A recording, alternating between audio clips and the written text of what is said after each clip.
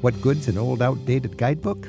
For Peter Finds, it's an entryway into another world. It's partly the maps, it's the detail, it's also thrilling to unfurl a map from a 1923 blue guide to London. The former publisher of Time Out points out that travel guides have been around since ancient Greece. Jack Davis grew up along the Gulf Coast of Florida. He suggests we rethink how we treat what he calls America's Sea. And knowing the Gulf intimately, I knew the Gulf was more than just this oil supplier or this hurricane alley as it is often portrayed. And when you plan to visit the exquisite art in Europe, be sure to include its great architecture. In Ireland, that can include prehistoric megaliths aligned with the winter solstice. A beam of light comes shining through that little tunnel and lights up the sacred chamber inside. Let's explore the world together. It's Travel with Rick Steves. We're swapping tales about our love of guidebooks and their impacts on our lives with the former publisher of Time Out in just a minute on today's Travel with Rick Steves. Later in the hour, we'll recommend places you'll always remember when you travel to view the greatest art and architecture in Europe. And a University of Florida professor who won a Pulitzer writing about it pays homage to one of the most taken-for-granted places in America, the Gulf of Mexico. For years, when I arrived at Heathrow Airport for a visit to London, I'd buy the latest Time Out magazine. It was a trendy but accessible magazine. It gave me an inside track to London's art and culture scene with lots of sidebars, perfect for someone looking to give their trip an extra kick. Then the same magazine was popping up all over Europe with the same winning formula. Soon an entire series of Time Out guidebooks were on the bookshelves. Peter Finds was a publisher at Time Out for 25 years, building that brand and cranking out bestsellers. Peter joins us now to talk about guidebooks. Pete, thanks for joining us. It's a pleasure. Now, this is a few years ago because Time Out went out of business, a decade ago or something? Well, the guidebooks dwindled, although they were carried on under license, and I think there's still a couple that appear every now and again, but they're nothing like what they once were. Now, I remember I was just building my little guidebook world, and I was thinking, God, this Time Out formula, it's going to be tough to compete with. There was something about it that was really sophisticated and more immediate. What was your vision? How did that come about, the Time Out series? Well, we evolved out of the weekly magazine, so it just sort of emerged in a natural, organic way that what we would do, we would use local authors, and we would go to the city and we would find the local expert on film or restaurants or bars or theatre or sightseeing. And because they lived in that city, but we brought our kind of outsider perspective, we felt that worked really well, because that's what people want in the end from a guidebook, is to feel that they're getting to the real essence of a city and they're going to find the little bar down the little alleyway that no one else knows about other than the people who live there. I think that was probably the little magic juice there, was to take that local expertise and sort of the immediacy in front of a magazine, but then reconfigure it in a guidebook. Yes, it was. That was the magic of them, I suppose, which is that they were written by locals who really cared about telling you what was special about the place they had chosen to live in. Peter Finds is joining us from the BBC in London for a look at the value of guidebooks, even when they get old and musty. Peter's the author of A Thing of Beauty, Travels in Mythical and Modern Greece. And books he wrote before that, from his rambles in the English countryside, brought him critical acclaim. You'll find links to Peter's earlier interviews with us on these topics with this week's show at ricksteves.com/radio. Now, you had all those years, 25 years of experience with Time Out, and now you've written some beautiful books on your own. You've written A Thing of Beauty about travels in mythical and modern Greece. You've written a book called Footnotes, which is a journey around Britain in the company of the great writers. Where's your travel writer heart now? Is it in publishing or is it in writing? I think I've become a writer now. It was a difficult transition, and I still have a guidebook heart in me, and I want to... Part of the thing about guidebook people is they want to tell other people what's exciting about a place. That hasn't left me at all. You know, we can rant on for hours, can't we, as guidebook writers, about you must go to this thing, you must see this, and that's just something you're born with as a natural guidebook writer. You can't ever escape that. So all my books that I've written since have that element to them, but at the same time I'm really relieved that I don't have to round up the best hotels of Prague anymore. You know, it's so funny you say that, because for years I sort of almost prided myself in writing information in my first books that was broader and more timeless than, you know, hours of entry and what does it cost and is it closed on Monday and you know, where's the best little corner bistro. And then I realized for my work that's really what people want, is all of this immediate listing kind of stuff. And it puts a lot of tedium into your work, but it lets you provide for that need among travelers. But you managed, with the books you've written lately, to write like guidebooks in disguise. You wrote a book, A Thing of Beauty, helping people travel around Greece, being mindful and tuned into the rich heritage of the ancient Greek myths. And then you wrote the footnotes around traveling around Britain as if you have for your tour guide the great writers. So you have managed with these books to kind of have that utopian writers sort of niche where you don't need to know what time is the museum closed and how much is the tourist menu if you arrive early. But you get to write, I think, more fundamentally. It's kind of a great niche. Well, I'm indulging myself, I suppose, but also when I wrote my book about Greece, I was following a second century guidebook writer, Pausanias, second century BC. So guidebook writers have been around forever, and it's interesting to read him, this 2,000-year-old guidebook writer, because he exhibits all the same traits that most of us guidebook writers exhibit. You know, he is very pedantic at times, but also very excited about what he has to tell you. And that's the art, isn't it?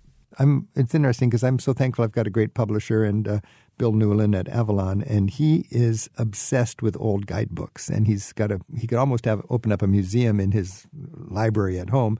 And I understand you have a similar obsession with old guidebooks. What is it about old guidebooks for publishers? I love old guidebooks, and sadly I don't have a copy of Pausanias in the original, but I do have some beautiful old early 20th century guidebooks. It's partly the maps, it's the detail, it's also thrilling to unfurl a map from a 1923 Blue Guide to London, which I have, and on it is a map of London Zoo, which has things marked like the GNU enclosure, and it's just so evocative of what London was once like, and they had such confidence to say that there is the GNU enclosure and it will always be there. And sadly it's not, but that's what it is. You can open up an old guidebook and that world comes rushing in at you. The language, but the maps in particular. I love I've the done old that. maps. I've opened up a 100-year-old guidebook and marveled at how lovingly done the maps are. A lot of times you fold those maps out and you think, how did they even make this book in an efficient way to resell it when you've got this map that folds out? And it's a work of art. I feel like I'm supposed to be wearing white mittens or something so I don't yes, to handle it. Sadly, none of us can do this anymore, and so Bill Newland, your publisher, will be saying if you try any fold-out maps, he'll have harsh words to say about the bottom line. But they loved those quality books. It's just it was from another age, I think, when people got elegance and quality out of the actual tangible book they're reading, instead of jumping online and finding the world at their fingertips that way. Yeah, I don't know if you've noticed the change even in the period you've been doing guidebooks, but I certainly noticed it. Our first guidebooks in the mid-1980s, we put an awful lot of care and attention into them that we really couldn't afford to put in later. The cost of print soared and the book sales have obviously diminished. My early books had rounded corners. I remember my publisher spent 10 cents a book to round those corners, and finally they had absolutely right. I think you should bring that back and put in a little ribbon as well, which that people sort used of to a love. ribbon in a book. This is Travel with Rick Steves. We've been talking with Peter Fines, kind of for the love of guidebooks. Peter, for 25 years, was a publisher at Time Out.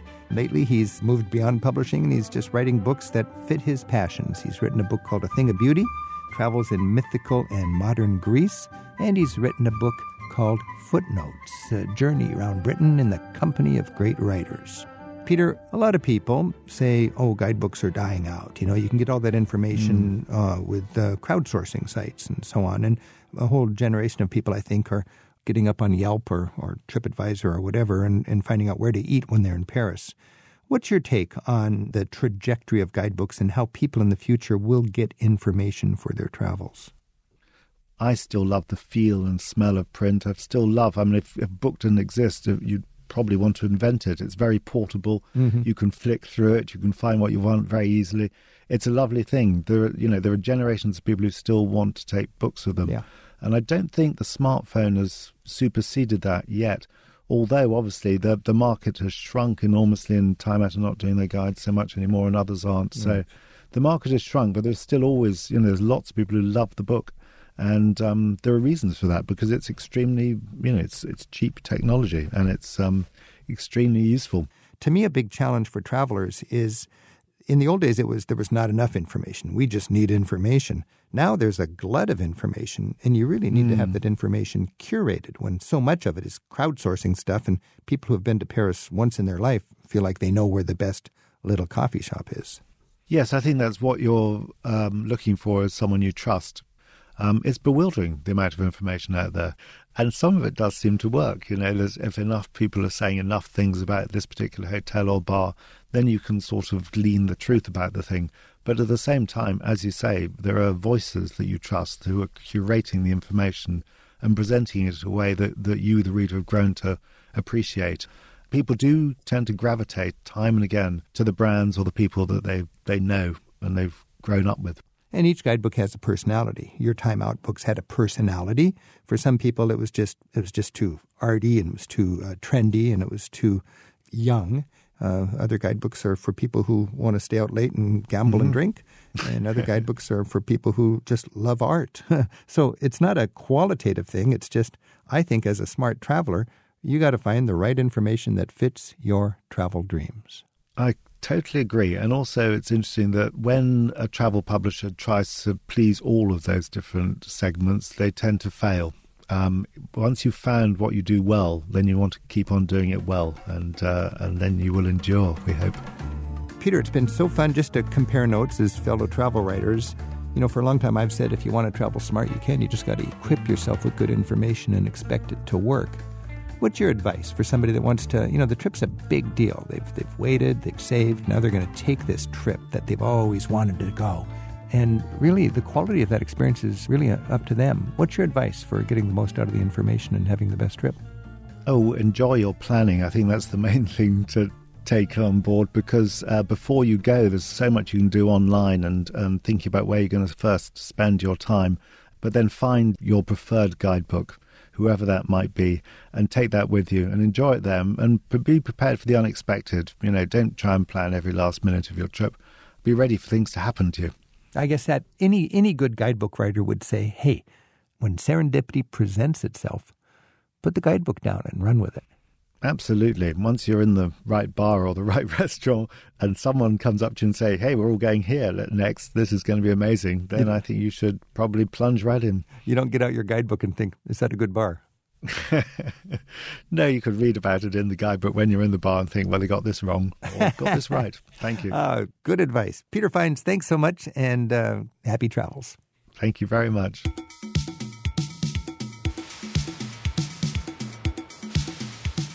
Finding the real beauty of the Gulf of Mexico.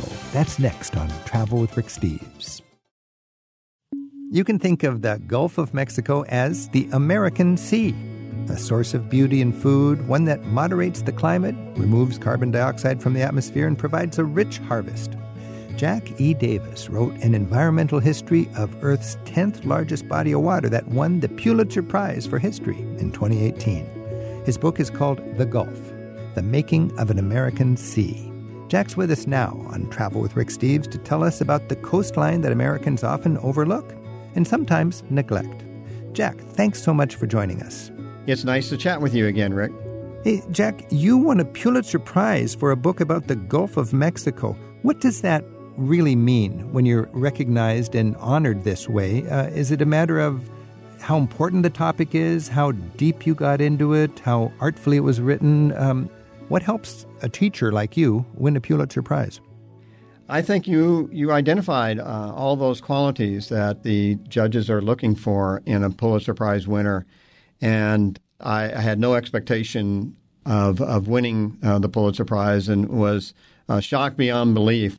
For me, the prize is really for the Gulf of Mexico. Yeah. And it's more about the Gulf than it is about me. Well, I was going to say, obviously it's an honor for you and it's a feather in your cap as a great writer, but it's also quite an honor for the Gulf of Mexico to be thought of as a worthwhile recipient of such thoughtful coverage. And it's an important body of water that's off, as you mentioned in the book, it is so often underappreciated and overlooked. Now, you grew up in Tampa Bay, witnessing the ebb and flow of life as you grew up and the impact of the Gulf and so on. How did your youth in Tampa Bay prime you to write this groundbreaking book? Yeah, that's exactly right. It did prime me. I have this lifelong intimate relationship with the Gulf of Mexico, and when I realized that nobody had written a history or an environmental history of the Gulf of Mexico, I saw a need there. And knowing the Gulf intimately, I knew the Gulf was more than just this oil supplier or this Hurricane Alley, as it is often portrayed. I wanted readers to know the true Gulf, to know its true identity. You wrote about the Gulf. The Gulf is the American Sea. What happens to it happens to us. Tell us, what is so impactful about the Gulf that Americans should understand, even if they don't live on its coast? Yeah, the Gulf of Mexico is truly American Sea, and I wanted readers to know that Americans, all Americans, are connected to the Gulf of Mexico, both historically and ecologically, whether they've even seen the Gulf of Mexico. More than 60% of the lower 48 states and part of Canada drain into rivers that flow to the Gulf of Mexico. It's one of our most productive commercial fishing areas in the United States. It's our most popular saltwater fishing hole. And of course, it's a place where millions of people come every year to enjoy the beach and, as I say, the best sunsets in the world.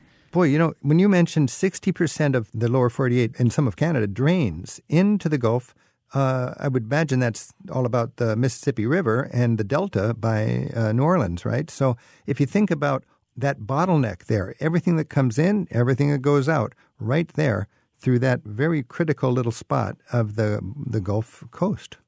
That's the most critical spot, but actually 85 rivers flow through the United States to the Gulf of Mexico. So it's not just the Mississippi River, it's rivers over in Texas, all the way to the Rio Grande. And then, of course, numerous rivers flowing to the Gulf through Florida and Alabama and Louisiana and Mississippi, other than the Mississippi River. But yes, the Mississippi River is the mighty Mississippi. And right. I like to say that whatever you put on the ground up in Iowa, let's say, ends up in the Mississippi River and the Gulf of Mexico. I was also impressed. I'm no climate scientist, that's for sure, but you described pretty vividly how what happens in the Gulf has environmental influence far beyond the Gulf, impacting the climate even in Europe. Yes, that's exactly right. The Gulf Stream connects North America to Europe, and the Gulf Stream originates in the Gulf of Mexico from the loop currents circling around the Gulf that flow out the Florida Straits between Cuba and Key West, and then on up much of the eastern coast of the United States and then across to Europe. I seem to remember also caravans of ships used to gather at Cuba, and then when the Gulf Stream was right, they would sort of hitch a ride over to Europe. That's exactly right. And this was because traveling on the Gulf Stream could knock off 2 weeks or more of traveling time. And if you're carrying gold or silver, you didn't want to be out on the sea too long because that puts you in greater jeopardy to pirates. That's interesting to think in terms of, today we think of, stalled trucks at borders and this kind of thing. But in the old days, you had to think of sailing time to get from one hemisphere to the other. And that was part of the whole business equation. This is Travel with Rick Steves. We're talking with Jack E. Davis. And he grew up in the Tampa Bay area and now teaches history and sustainability studies at the University of Florida. Jack won a Pulitzer Prize for the book we're talking about now, The Gulf. It's been hailed as a nonfiction epic about the Gulf of Mexico. Jack's latest work is called The Bald Eagle, The Improbable Journey of America's Bird. Hey, Jack, when we're talking about the Gulf, you mentioned it was, you could call it the world's most diverse and productive marine ecosystem. That's quite a statement. What do you mean by diverse, and how is it so productive compared to other bodies of water? Well, it's one of the, and this is something that a lot of people don't realize, that the Gulf of Mexico is one of the richest estuarine environments in the world. There's some 200 estuaries circling the Gulf of Mexico. And, of course, estuaries are nurseries, they're habitat. They are great carbon sinks. They are responsible for a very productive commercial fishery in the United States. So this is a function of all the rivers that are coming into the Gulf, all which each have an estuary, right? That's right. That's why rivers are extremely important. Free-flowing rivers are extremely important to estuarine environments. You have to have the right mix of fresh and salt water to have a productive estuary. And when those rivers are dammed or rerouted, then you affect the estuarine environment. Or if you put something harmful in that river upstream, you can also harm that estuarine environment. You know, the New York Times, in their review of your book, called it a beautiful homage to a neglected sea. And we'll get into more ways we've neglected this precious natural resource. When you were describing the Gulf of Mexico before the arrival of white settlers from Europe, it just seemed like a natural paradise. Paint a picture of how it contributed to Indian culture and the Native Americans that were there and their economies and so on, and sort of the partnership that they had that we might be inspired by. Native peoples lived all around the Gulf of Mexico, dating back to 8,000 to 10,000 years. It wasn't any coincidence that they settled along the Gulf of Mexico. Those very healthy estuarine environments were a principal food source for many of those groups. The Calusa, who lived in southwest Florida, were a non-agrarian people, but they were sedentary, which is a rare combination. They were not nomadic. They didn't have to go off to hunt for their food because it all came to them from the Gulf of Mexico. They took 95% of their protein from the Gulf estuaries. And when the first Europeans arrived, they were impressed by the number of giant shell mounds around the Gulf of Mexico. And what they were looking at was the diet of native peoples. And they were also impressed by how physically robust the people were around the Gulf of Mexico. Shaped by the blessing of the Gulf, which provided so much protein? That's exactly right. When you talk about how important it was to Native American tribes, of course it was important for white settlers who came in there and pushed them aside. Tell us the whole dynamic and how white settlers capitalized on the abundance of the Gulf of Mexico to make that coastline a beautiful place to settle. Yeah, the Spanish were the first to successfully settle the Gulf of Mexico, at least among Europeans. Indeed, they did push aside many of the native groups, both through warfare, but also their diseases had a devastating impact on native peoples. The Spanish occupied the Gulf of Mexico for more than 300 years. The French settled certain parts of the Gulf of Mexico for a few years, and the British as well. Interestingly enough, none of those developed a commercial fishing trade. The British started to, but they weren't on the Gulf long enough to really get any traction. So it was left to enterprising Americans, I like to say, to develop a commercial fishing trade on the Gulf of Mexico starting in the early 19th century. Looking back on how we commercialized and industrialized the coast, you saw the mountains of shells from Native American culture, and today we see sort of the modern-day equivalent to that, contaminated dredge mounds. You can draw some conclusions from that. You can, and I would add condominium towers as well. By the time that the Americans began settling the Gulf in the early 19th century, the indigenous people, the original native peoples, were all but gone around the Gulf of Mexico. Only a few were left.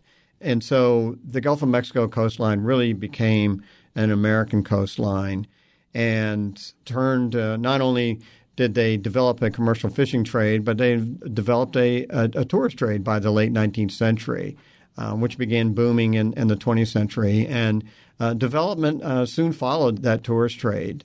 I want to talk about that in just a minute. This is Travel with Rick Steves, and we're taking a close look at the importance of the Gulf of Mexico in the development of the United States with Jack E. Davis. Jack's the author of a book called The Gulf. Jack also writes about the improbable journey of America's iconic bird in his book, The Bald Eagle. We have links to his work at ricksteves.com/radio. So, Jack, you mentioned tourism and development and so on. It's so easy for people who are just like moving in and looking for a nice place to get some sunshine to think of the coastal marshes as a wasteland. and think of it as just cheap real estate where they can put up a condo and make some money. But that's a very costly mistake in the long term when you think of the fragile eco balance there. What lessons should we learn, and what appreciation should we take with us to the coast when we want to make that our retirement community? Yeah, there are a couple of really important lessons. Historically, yes, coastal marshes were regarded as wastelands, and those coastal marshes are really estuarine environments, very important to people in commercial fishing. So they're far from recreational wastelands. fishing. Yes. But also in destroying those marshlands and often putting up concrete seawalls, they were also putting themselves in jeopardy. There's nothing better as a storm buffer than a living shoreline, whether it's a coastal marsh or seagrass beds or mangrove forest or oyster bar. And again, not only are they habitat and nurseries for marine life, but they are also fantastic carbon sinks. An estuarine environment absorbs more carbon than a forest does. And we're in the age of sea level rise and climate change. And truly our best defense against sea level rise is not only to stop building on the coast, but we should be developing living shorelines, restoring them. You know, I would think political leadership is really important in the 5 Gulf states for the long-term livability of that area. It's really up to the electorate to choose, and the choice is kind of simple. Short-term, easy money versus long-term sustainability. I agree with you. It seems like an obvious choice, long-term sustainability. I think that more and more elected officials are beginning to recognize the importance of restoring the estuarine environment and the living shoreline and ratcheting back on development on the coast. Also, the electorate really deserves to be educated. Sometimes they're told that concrete seawalls are the way to take care of things, and it really is not. It's an easy fix, or it seems like it's an easy fix, but concrete seawalls actually add to shoreline erosion. They don't prevent it. Well, you're a professor and you teach issues of sustainability, and you're right there in the middle of it. A mantra for me is the best way to control nature is to obey her. It seems like nature is teaching that again and again to us. It is, and we need to heed those lessons, don't we? And unfortunately, we don't. I mean, one thing that we're victims of on the Gulf Coast, and particularly in Florida, is historical amnesia. We'll have a devastating hurricane, and it will do tremendous damage. But 5 years later, we will forget about that, and we will repeat our mistakes. And it's not just Florida; it's also the federal government. I mean, FEMA allows us to rebuild in harm's way, and often doesn't allow us when we decide, we get smart and say, oh, we shouldn't be rebuild again here. We should build somewhere else smarter. But FEMA doesn't always support that. Obvious lessons from that natural disaster that kind of dissolved like a sandcastle when the tide comes in. Jack E. Davis is joining us from our affiliate WUFT at the University of Florida, where he teaches history and sustainability studies. He's the author of The Gulf, The Making of an American Sea. Jack's also edited a recent anthology of writers inspired by Florida's nature called The Wilder Heart of Florida. You can listen to his earlier interview with us about his latest book, The Bald Eagle. It's in our show archives at ricksteves.com/radio. Hey, Jack, let's finish on a very positive note. I'm a big fan of the value of tourism to help open people's eyes to things and appreciate things that they might not otherwise appreciate. As a tourist, as a traveler, where can I go? Where can our readers go to be inspired by mangrove forests and marshlands and osprey nests and otters and blue crabs and oyster beds? I mean, can I find that paradise? You sure can, and thank you for that question, because I'm really going to enjoy responding to it. There's so many wonderful places. One is Sanibel Island and the Ding Darling National Wildlife Refuge. Great place to go for birding in the winter times. And Sanibel has done a wonderful job of protecting the native flora. Another one of my favorite places is Padre Island National Seashore in Texas. And I like to say, if you go to Padre Island National Seashore, and you're not moved, then you better check your pulse, because it's just this otherworldly place. The Gulf Islands National Seashore along the northern Gulf and Mississippi and Florida, a wonderful place. And one of my absolutely favorite places, Rick, on the Gulf is the Walter Anderson Museum of Art in Ocean Springs, Mississippi. Walter Anderson, I refer to him in my book as the painter laureate of the Gulf of Mexico. He painted almost exclusively Gulf nature in the early and the mid-20th century. This museum, when you walk into this museum, you're walking into this wonderful world of Walter Anderson. Very impactful for me was Anne Morrow Lindbergh, who wrote her beautiful book about collecting seashells on the Gulf Coast. And I'd like to think Anne Morrow Lindbergh could enjoy a picnic on the beach and paw through those seashells and feel good about how the Gulf and the people who appreciate it are working together. Yes, I agree. And she liked to go to Captiva Island in southwest Florida those many decades ago. A gift from the sea. The Gulf can be our gift from the sea. This is Travel with Rick Steves. We've been talking with Jack E. Davis, and his book is The Gulf, The Making of an American Sea.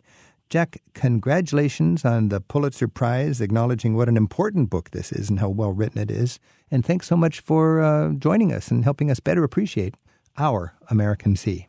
My pleasure. Thanks for having me, Rick.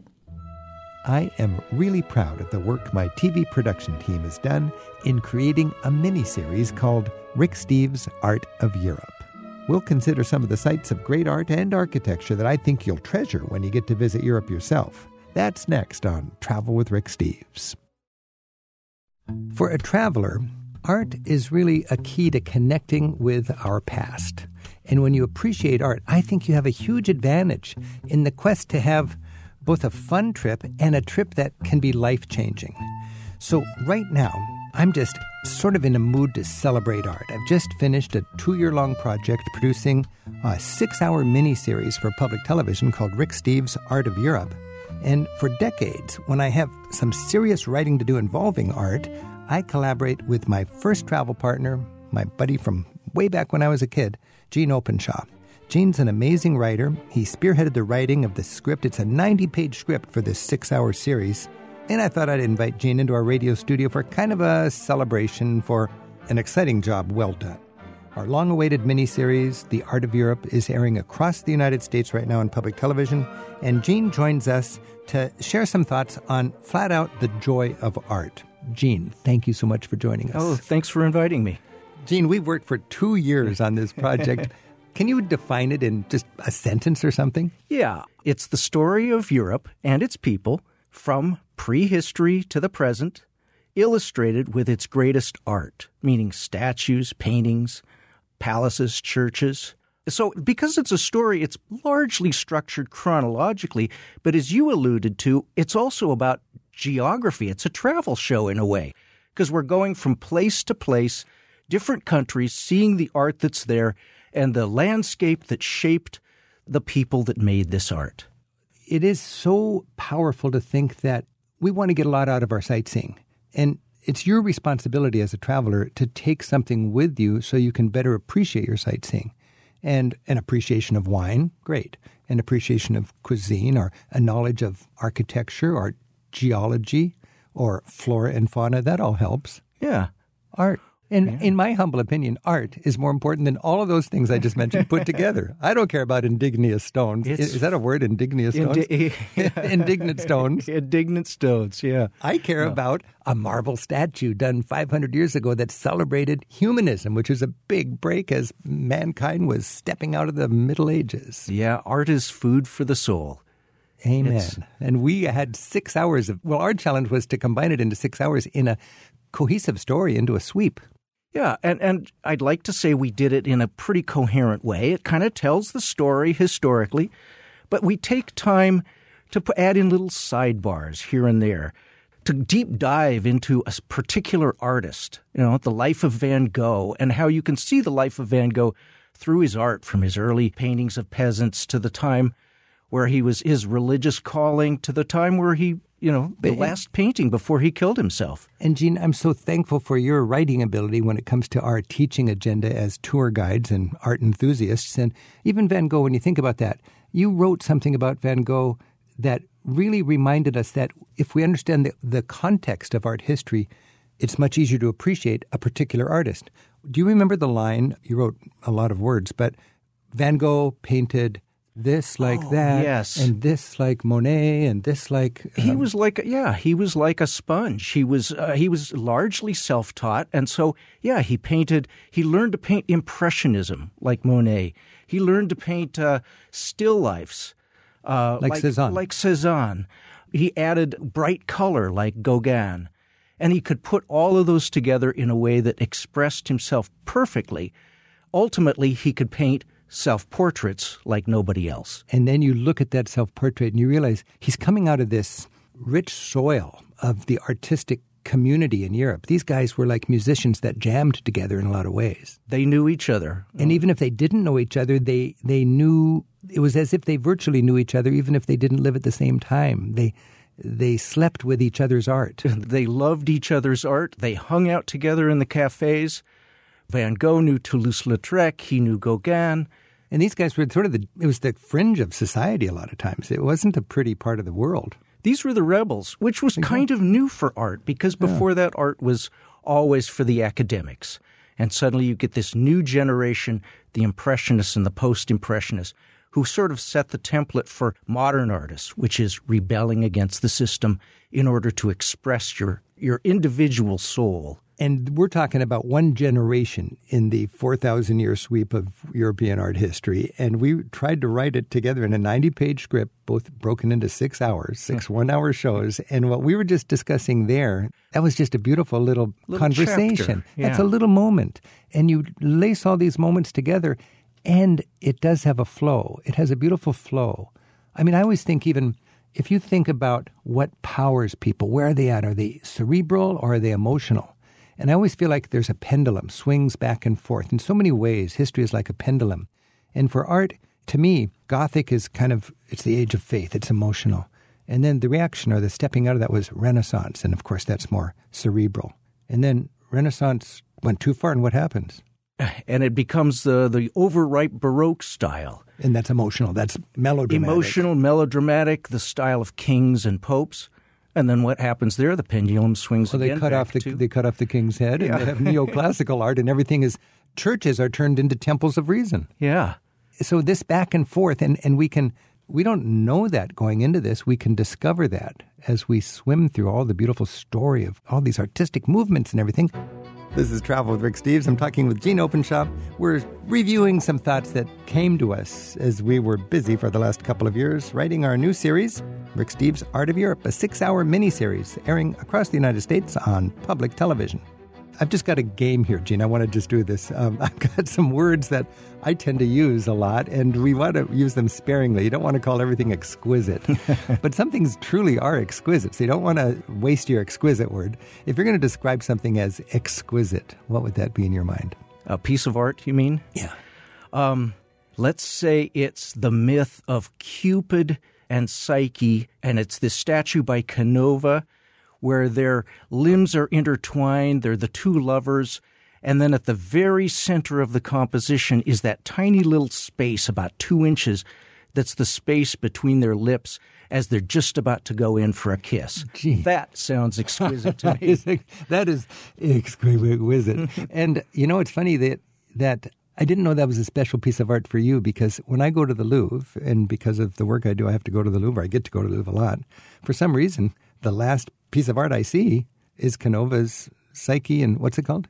Cupid and Psyche. Cupid and Psyche, Yeah. right after Michelangelo's Slaves. Yeah. And it's that electric zone, the air between the marble, that is like the center of the statue. You're right, and it is. It's like electric, just like Michelangelo's touching fingers on the creation of man. The fun thing about this is you don't need to have this dictated to you in a classroom. You can immerse yourself in the art thoughtfully, and you can come up with these ideas that I always use the word carbonate, that carbonates the experience. Okay, here's another word, Gene. Symbolic. Symbolism. Symbolism. How about, instead of medieval symbolism, how about surrealism, like Dali or Magritte, where you're seeing these odd images, like Magritte is always painting bowler hats and clouds and And Dali is putting in these weird images in there. And because it's surreal, you have to make the connections and find your own meaning between these randomly placed symbols. Maybe they're on a crusade. Another word might be juxtaposition. There you go. They're on a crusade to just mess up your juxtapositions. Rewire your brain. And if you try to figure it out too logically, you can explode. But if you can just go with it, it's kind of a freedom. What about bombastic? Bombastic. Oh, let's say Versailles, the Palace of Versailles. It's 3,000 acres for over crying the top. out loud. A little over the top. They had a gondola in their pond out back. Let's go for a gondola ride. Bewitching. Bewitching. I would say, you know Alphonse Mucha, who did those Art Nouveau maidens? Oh, yeah. Those beautiful willowy maidens with the flowing hair. Willowy, nubile. Nubile, and the hair intertwines with the flowery background. I would call them bewitching. How about slice of life? We like to use that word, slice of life. Slice of life. How about, how about Jan Steen, who does those scenes of Dutch families? You know those? And you see them just gathered around the kitchen table, and they're eating and drinking and talking to each other.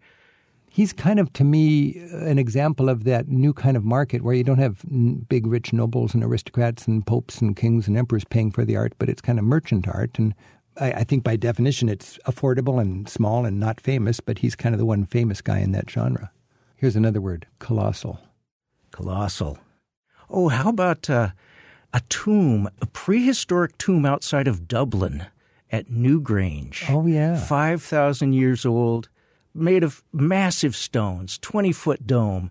All of this stone just to support one little tunnel inside, where every day on the winter solstice. So once a year on the solstice. Once a year, a beam of light comes shining through that little tunnel and lights up the sacred chamber inside. And they figured this out 4,000 or 5,000 years ago, and it works to this day. It's wonderful. It's amazing. And we don't know what power it was, but everybody who did it is gone. So maybe when that sun ray came in, it just zipped them away, and they lived happily ever after.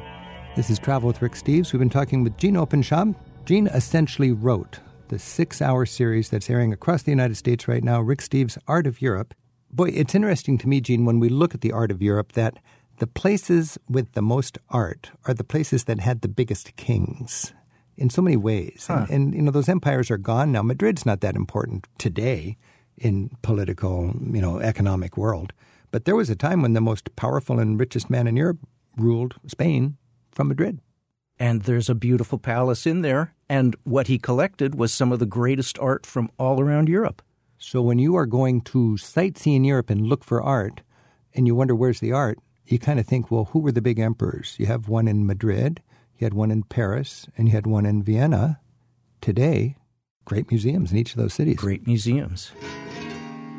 What are a couple of sites in Europe that you thought, that's a dimension of Europe's art I hadn't fully appreciated before, and I would recommend it more highly now after the work we did on this series? What really strikes me is going to Europe is you can go and see the big icons, and they're important to see, but you can also see the more intimate side, the lesser-known works. So, for example, if you go, you're going to go, if you want to see something medieval, see Notre Dame, and that's beautiful. But also remember that in the medieval period, you've got the Muslim world that was on the fringes in Spain. Go to the Alhambra, look at the gardens and the fountains bubbling. And if I could be a little bit candid with people, the medieval show was the 1 hour that we needed a little more razzle-dazzle visually, because it's more than just cathedrals. And thank goodness Europe had these fringes during what used to be called the Dark Ages that were just pizzazz. I mean, you got Byzantium coming into Venice and Ravenna with incredible mosaics. You got the Muslims, the Moors in Spain. I mean, got the Vikings up in the north. And the Vikings in the north. So that's a lot of Europe that was during a time that we kind of write off. They're sort of the back door. They're kind of forgotten. But that was part of what helped to keep that flickering flame of civilization alive during those 1,000 years of dark ages. The formerly, the artist formerly known as dark. Dark. Period. We're summarizing what we've learned about the greatest art in Europe, which I feature in the Rick Steves Art of Europe TV series. My longtime collaborator Gene Openshaw is our guest. The 6-hour series has been airing on public TV, and you can stream episodes whenever you like from our website at ricksteves.com. Gene, when we think of our work as tour guides and so on and how that relates to the TV series we just produced, think of some magic moments that might help our listeners right now who are planning a trip. Of all the places we went, I mean, I'm thinking, for example, in Orkney, the Isle north of Scotland. That was a center of megalithic culture in its day. I didn't realize that until we went up there. And I walked into this tomb.